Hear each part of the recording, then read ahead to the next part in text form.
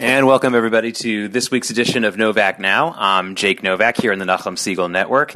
As usual, I like to start the program by letting everybody know my social media handles, because so much of what I talk about on the show you can sort of study up before and after and interact with and find out more and see a lot of the sources that I post. So, again, on Facebook, I'm just Jake Novak, Jake, N-O-V-A-K. You can find a couple of Facebook pages that I have. And on Twitter, which is really, really heavy with a lot of content, it's at JakeNY. Jake 2 times and then NY. At JakeNY. And you'll see a lot of the stuff that I'm working on. It's really hard to talk about anything else these days, isn't it? But the national conversation about Israel and anti-Semitism and where the Democratic Party is going just continues to dominate the headlines. And there's a lot of phony outrage in news and a lot of phony arguments going on. And you could make the argument that even this controversy, thankfully, isn't, at least at this point, costing lives or costing a lot of money. Sadly, it could. I mean, we could see anti-Semitic attacks rising based on this dialogue or this. I would not say it's dialogue. I wish it were dialogue. It's more like verbal grenades getting thrown into the public square every single day.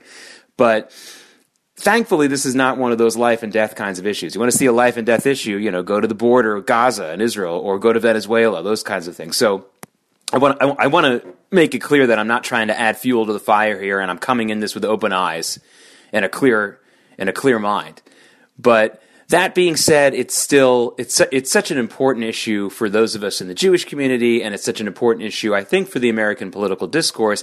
And even if you're not all that interested one way or the other about Israel and religious stuff in the United States, what's happening in the Democratic Party should be interesting to you, because there is absolutely a movement within the party to move it somewhere else and to change its power sources away from some of the leadership folks who are in Congress right now and maybe some of the leadership names running for president. So that, to me, makes it just really hard to pivot away from, and I don't really want to do that. I want to talk about a couple of things that I'm seeing that everyone should be aware of and everyone should be able to respond to and have a little bit of education to back themselves up. Now, granted, the easy conversation, and I don't mean easy in that it's fun to have, I mean easy in that we know it's the headline, is that, look, Congresswoman Ilhan Omar has absolutely made anti-Semitic type statements. She has repeated, if there's anything she is, it's not original, right? I mean, she's repeating the old fifth column argument that Pharaoh 4,000 years ago apparently used to enslave the Jews, that Haman used. I mean, it's an old argument. And by the way, used in modern history as well. I think the best example, the saddest example, was the Dreyfus affair in France, where Alfred Dreyfus, the captain in the French army, was framed. And the argument that as a Jew, he couldn't possibly be as loyal to France, and so that's why he was such a great suspect for spying for Germany, where there were so many Jews living at the time, made him a prime suspect. Of course, he was completely framed by somebody named Esterhazy, who actually had Arab lineage and was the real spy and had all kinds of personal issues. Apparently, he was having affairs with a bunch of different men in the German army, and that's why he was a spy. I mean, a real mess. And one of the stories that, by the way, Jews are taught in Jewish day schools, and to some degree, I think, in some Hebrew schools that have a Hebrew high school program, they'll be taught about the Dreyfus affair, but they'll never be taught about what who the real suspect was and why. In other words, they'll learn that France scapegoated Dreyfus. They'll learn that thanks to the efforts of a number of French people who had a decency, that he was eventually freed and cleared. And they'll learn that this was the revelation for people like Theodor Herzl, that true Jewish pluralism and Jewish partnership in the political experiment of Europe would never really be achieved. All that's true. But I wonder how many people learn when they learn about the Dreyfus affair that there really was someone who did it. And it was covered up later on, so they wouldn't have to have the whole thing going over again, and they just wanted to kind of sweep it under the rug. But this guy Esterhazy was the real culprit. And I do believe, to the credit of Richard Dreyfuss, who apparently is a distant relative of Alfred Dreyfus, Richard Dreyfuss did a TV movie about 30 years ago. I want to say maybe 29 years ago, either 1990, maybe 1989. So we're talking about 30 years ago. He did a TV movie that appeared in HBO, and I don't know if it's available on Netflix or Amazon Fire Stick, but get it, because that is one of the rare instances of a retelling of the Dreyfus story where I believe he mentions the fact that Esterhazy is the real culprit here. He was the real spy. So in other words, I think a lot of people learning about the Dreyfus affair believe that it was just a made-up story. There wasn't even any espionage. There was espionage. There was a traitorous turning over of documents to the Germans, but it was done by a man named Esterhazy who helped in the framing of Alfred Dreyfus. But anyway, that's just a really famous instance of the dual loyalties slur that was used to not only imprison an innocent man in Alfred Dreyfus, but really, really did spark re-sparked a history of anti-Semitism in Europe. Because leading up to the Dreyfus affair, there had been, thanks to, for about 200 years, thanks to the work of Napoleon and thanks to the work of some of the German principalities, there had been great progress for the Jews in Europe. And people like Herzl, I guess, had rose-colored glasses about that, and then the Dreyfus affair woke them up. So again, the easy thing to do is just to say that Ilhan Omar has said anti-Semitic stuff, and it's just because it's easy doesn't mean it's correct. It isn't correct. It is correct. She has done this, and we could talk about that a lot. But what we're also hearing is another lie that keeps getting repeated to the point that I'm finding it almost laughable now. The other lie is, and you've heard it, it's so politically incorrect to say anything about the Jews and Israel that we can't have an open and honest debate about U.S. support for Israel. Boo-hoo-hoo. To those people who say that, I'd like to ask you a question. Have you ever met any Jews? We're not exactly the type of people who are quiet and shy away from debate. I just had a debate with myself 5 minutes ago, okay? It's a joke. Jews love to have debates about Israel. In fact, we often end up debating amongst ourselves because a huge number of the loudest, even though they're a small percentage of this country, thank God, but a good number of the loudest Israel critics in this country are Jews. So to say that we don't want to debate anybody about it is ridiculous, because we'll debate ourselves. We'll debate the wall. We'll debate stuffed animals. We'll do it all the time. And Israel is certainly no exception. So what I have found, though, and this is something that happens all the time, it's not just with Israel and the Jews. I find this with white supremacists. I find this with other people who hide behind this politically correct thing. They'll often say, well, it's politically correct things, mores in this country are making it that I can't have this debate about X, Y, and Z. They'll say it's too politically correct to talk about vaccinations, so I can't ask a question about it. It's just not true. And I find that most of the people who want to have this debate about, say they want to have this debate about Israel, actually don't want to have this debate about Israel. They just want to be like Ilhan Omar and throw the verbal grenade out there, either on Twitter or in a soundbite or in something that someone catches on a cell phone here and there. They just want to say the nasty thing about Israel or the Jews, or both, and then say, well, I would wish I'd be nicer and I'd have an open debate with someone about it, but it's, I'm not being allowed, which is a joke. I'm sure Ilhan Omar's office has been deluged with calls from CNN and MSNBC and Fox asking her to come on and debate people. Come on. It's really, really sad that's what's going on. There have been many books written, about offering to debate Israel. Alan Dershowitz's The Case for Israel is literally a debate about Israel that he wrote. We love to have this debate. A lot of us are very well versed in it, and some of us aren't. And I don't think that, sadly, I think a lot of people who don't really know all the facts are also willing to debate it. But the fact is that this argument that there's no open debate about it is really, really ludicrous. And I wish people would stop saying it. But the best way to answer that is to say, come and let's have the debate. But it has to be a real debate. It can't be this thing where you're yelling at me at Twitter and you get to say nasty things, and then you have a big crowd around you and you're shouting me down. You want to have a debate? Let's have a moderated debate with someone who will just make sure that everyone keeps to their time and there isn't a hooting and hollering or violent crowd surrounding us, and let's have a back and forth. And the people can decide. The reason why these folks don't want to have the debate is manifold. I already said one reason. One is, of course, they just want to lob the verbal grenade and see if they can get the violence and the nastiness out there against the Jews in Israel. The second reason is they do not want to have the debate because we're going to win.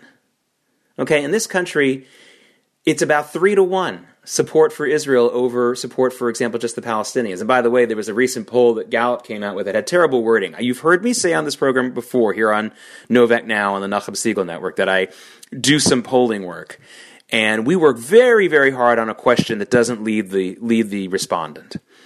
And there was a terrible wording in the question by the Gallup poll about who people sympathize more with. Who do you sympathize more with the Israelis or the Palestinians? And I can think of a lot of people who support Israel really, really strongly who would say they sympathize with the Palestinians more, not because they think they're right in their ridiculous policies to basically destroy Israel if they can't get all of it, but they feel sorry for all the Palestinians who have suffered because their leaders have led them down this suicidal path.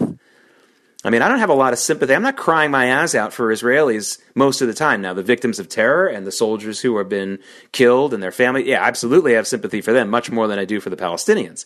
But thank God, the Israeli people, for the most part, have a good life. So it's just my example of how, again, poll questions can be lousy. But even with that lousy wording, it's 3-1. The American people support the Israeli cause, okay? So if we have that debate, and if someone who is somewhat capable presents the case for Israel, we're going to win. We're going to win in this country. And the reasons why Israel is supported in this country, again, are manifold. They have a lot to do with the fact that Israel is a democracy. They have a lot to do with the fact that their opponents literally blow up their own children rather than take some form of autonomy or some two-state solution. I mean, it's amazing to me how many Jews who are critical of Israel like to talk about how it's terrible that Israel isn't offering the two-state solution. The only people who want the two-state solution are the Jews. The Arabs have never accepted it. It's just so silly. I mean, it's one of those things where I have found very often that Jewish people have a hard time, just like anybody, accepting some of the ugly facts out there. I am of a strong belief that one of the reasons why there are a decent number of liberal Jews who will not accept the truth about what Israel is facing and will not accept the truth about what America is facing from Islamist terror is because the truth is really hard to digest. And, I do have a little bit of sympathy for people like this when it comes to that, because a lot of us live in sheltered, safe lives, even those of us who live here in New York, especially if you're young and you don't remember the bad old days.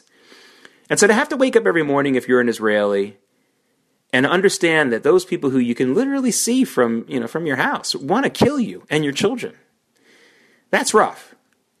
Now, you can choose to try to live with that, or you can choose to look at your fellow Israelis and say, if you just were a little different, it's your fault. And that's a little bit easier to take, maybe. And it's basically a Stockholm syndrome for an entire people, and I've seen that happen. But that aside, I think relatively competent person supporting Israel in any kind of a debate, even if it's, social media is a tough place to have a debate because there are no rules and people can just sort of say something nasty, and they can, if you're lucky, they'll link to some quote evidence, but sometimes the evidence is bogus and they'll just go on and on. You got to have a moderated thing. But listen, I don't think anyone shies away from those kinds of debates either. Again, for those who say the supporters of Israel don't like to debate, I must ask you again, have you met any Jews? Have you met any Jews? And by the way, I don't just say this to non-Jews. I'd like to say this to this is a quick aside, but for the rabbis and the people, and even God himself, who thought that making Jews go without food for a day on Yom Kippur would make us more introspective and more humble and less complaining and less thinking about ourselves, I ask the same question. Have you met any Jews? Because you take the food away from us, and I think we get a little bit more cranky and a little bit more self-centered and a little bit more unable to be introspective. But that's just my joke, but it has a strong kernel of truth in it, doesn't it? But anyway, this argument that that there's a politically correct taboo on having the debate about Israel is a lie, and it's just not true. And we should be ready to have it. Now, that said, I believe that even in the Jewish day school world community, so the Jews who are the most committed, mostly Orthodox, but also some conservative and Reform Jews as well. There obviously are day schools in all three of the major divisions of Judaism. But obviously, even in the Orthodox community, I have found that Zionism education and history of the State of Israel education stinks. Now, granted, I am the product of a utopian situation on that matter, because I went to Yeshiva of Flatbush, where we had a 4-year Zionism curriculum, mostly put together by Rabbi Yotav Eliach, who is now the principal at Rambam Yeshiva in the Five Towns. But he put together what was the beginnings of his book that just came out. And you should get Yotov's book. But the point is that I came from a really great situation in that I had a 4-year AP college level Zionism type course at the high school level. And while there are one or two, I mean, it's of the classmates that I have out of the 200 or so classmates that, who graduated from high school at Flatbush who aren't so supportive of Israel, at least they know what they're talking about. And I see where they're coming from. I think a lot of them, it's only really one or two. I think both of them have some personal issues with Israel and the religious Jewish community, and that's really the root cause of their problem with Israel, and that's something they need to deal with a licensed professional. But the other 99.9% are really, really supportive of Israel, no matter how religious they are, no matter whether they're living in Israel or not, because we were educated about the facts, and we're really ready to have a discussion about it. We're really ready to do that. I don't know if I can say that about kids in other schools. And we really need to do a better job of Zionism education in all the schools, including the Hebrew schools and the synagogues where the kids are coming only a couple times a week, and I know it's a pain in the butt for them, but the point is we have to do a better job. And I don't know if we're educating our children as well as we should be on this kind of stuff. And again, waiting until college is too late. Too late. We got to do this. We have to do a better job of this. And because the case for Israel needs to be made, and we need to not be what they're accusing us of being, which is saying, we can't talk about it. So I would love to see that happen, and I would love to see the debate happen. And again, the only people who are stopping the debate are the people who say they want to have it but are being stopped having it. It's just not true. They always back off. In fact, Ilhan Omar herself was challenged by a guy named Mark Ginsburg, who's a Democrat, who's a former Clinton administration official. He was an ambassador to Morocco. He's offered to give $1,000 to charity if Ilhan Omar will come, to her favorite charity, if she'll come and debate him. There's no response. There's never going to be any response from these people. They don't want to have a debate. But getting back to Omar a little bit here, Novak. Now I want to talk about her goal so that we have open eyes about what she's trying to do. Because I'm hearing a lot of people saying divide and conquer. She wants to move on and maybe control the Democratic Party, or at least have her wing control it. I don't believe any of that. I think she just wants to divide. I think she just wants to increase animosity in this country, and if it's among Democrats, fine. If it's among Democrats and Republicans, fine. If it's among Jews and non-Jews, fine. I don't think she cares. And I have a couple of pieces of evidence for that. The first is, look who else she trashed last week. Barack Obama. Now, last week I had tweeted that the only person who could really shut down Ilhan Omar to a point where she would shut up is Barack Obama. If former President Barack Obama tweeted or said something publicly and said that, hey, she's gone too far, love my fellow African-American members of Congress and that kind of thing. He was never a member of Congress or politicians, but she's gone too far. If he had said that, that would have shut her down. But now he can't.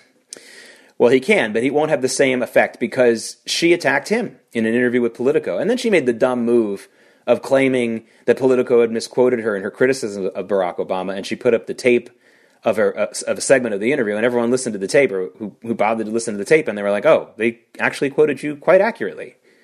I don't know if she had a staffer who decided to do that, or if she was betting that most people wouldn't bother to listen to the audio, but they did. And the folks at Politico, who I think are incredibly liberal, I love how they continue to market themselves as a middle-of-the-road publication. They're not.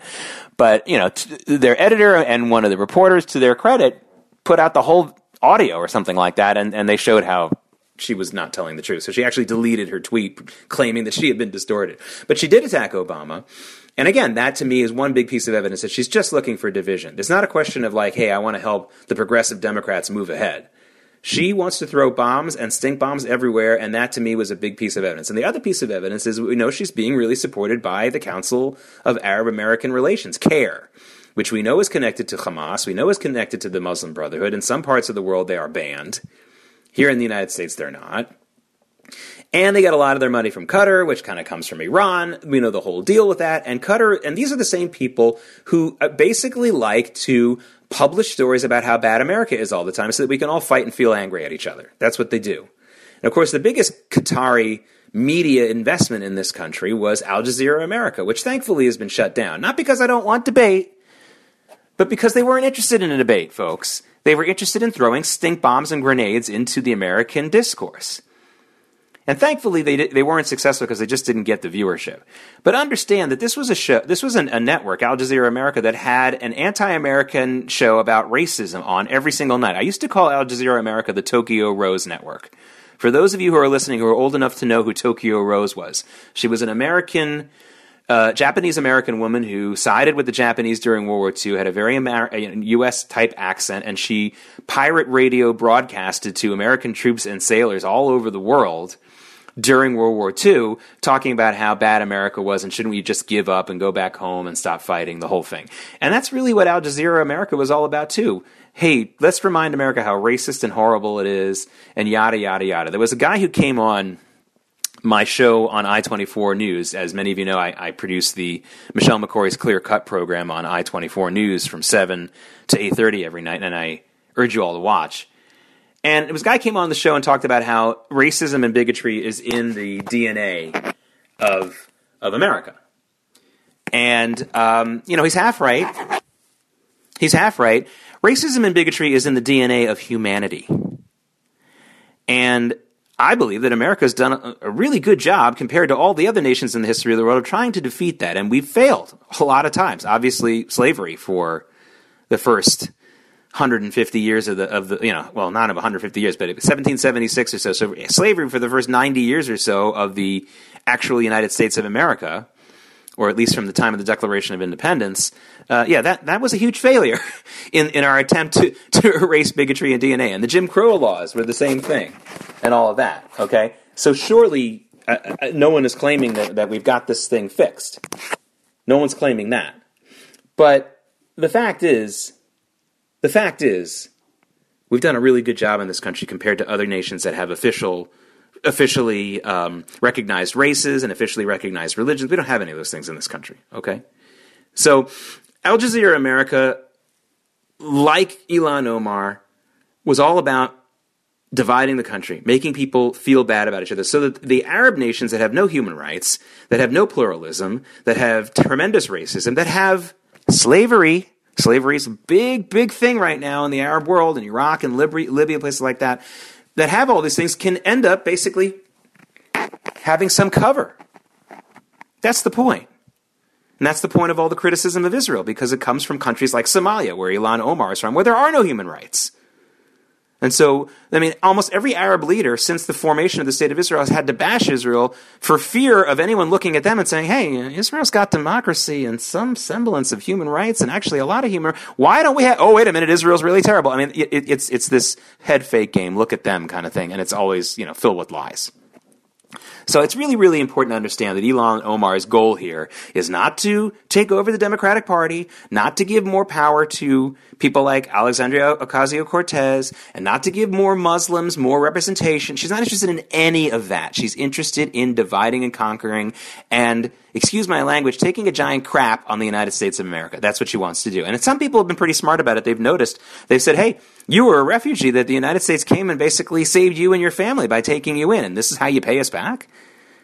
Again, I'm not a psychiatrist, but, when you deal with people who come from such a horrific culture and have horrific backgrounds, I very often think that dealing with that and waking up every morning with realizing that you grew up in a country where women are treated in a certain way, where there is female genital mutilation, where there are no human rights, where a civil war knocked out half of the population. You can either deal with that horrific truth and really come to grips with it, which is very hard to do, or you can look at another country, including the United States, and just, crap all over it, which is what she's doing. And she's winning in that sense, because the Democratic Party was unable to shut her down. They couldn't even name her by name. They couldn't even single out anti-Semitism in this resolution, which wasn't meant to do anything other than just kind of try to change the conversation. And it hasn't worked. And Nancy Pelosi and all the people who are in the leadership of the Democratic Party are in real trouble over this. Not because there's a huge Jewish vote out there. And for those of you who follow me either in my columns or on Twitter, you'll know there is no such thing as a Jewish vote for real in this country nationally. And in some individual states, when you're lucky enough to have an election, and by lucky enough I mean just if you're in an election where every vote really kind of counts, where states go by a couple thousand votes or so, yeah, you could argue maybe there's a Jewish vote. But since the Jews usually vote so strongly with the Democratic Party, it's hard to make the argument that there is a Jewish vote. But there is Jewish support for the Democratic Party as far as the big fundraisers are concerned, and as far as some of the big names in the party, leadership people I'm talking about here. So this is a disaster for them, because it's going to, in my opinion, it's going to really, really weaken that support. I want to finish up with one more thing about something that happened to me over the weekend. Newsday decided to publish a cartoon. Matt Davies, who's the main editorial cartoonist for Newsday, decided that this would be a good time on Friday to publish a cartoon that, and you can look at it, I posted again, it's on my Twitter feed, where he shows that a lot of there's like a fire department, there's a fire truck that says anti-Semitism fire brigade, and they're looking to put out fires, and someone who has a sign on that says Israel critic, and the guy with the hose says, oh, false alarm. In other words, making the point that people who are critics of Israel aren't necessarily anti-Semites, and it's just really unfair for anyone who is criticizing Israel to be called an anti-Semite. Theoretically, that is true.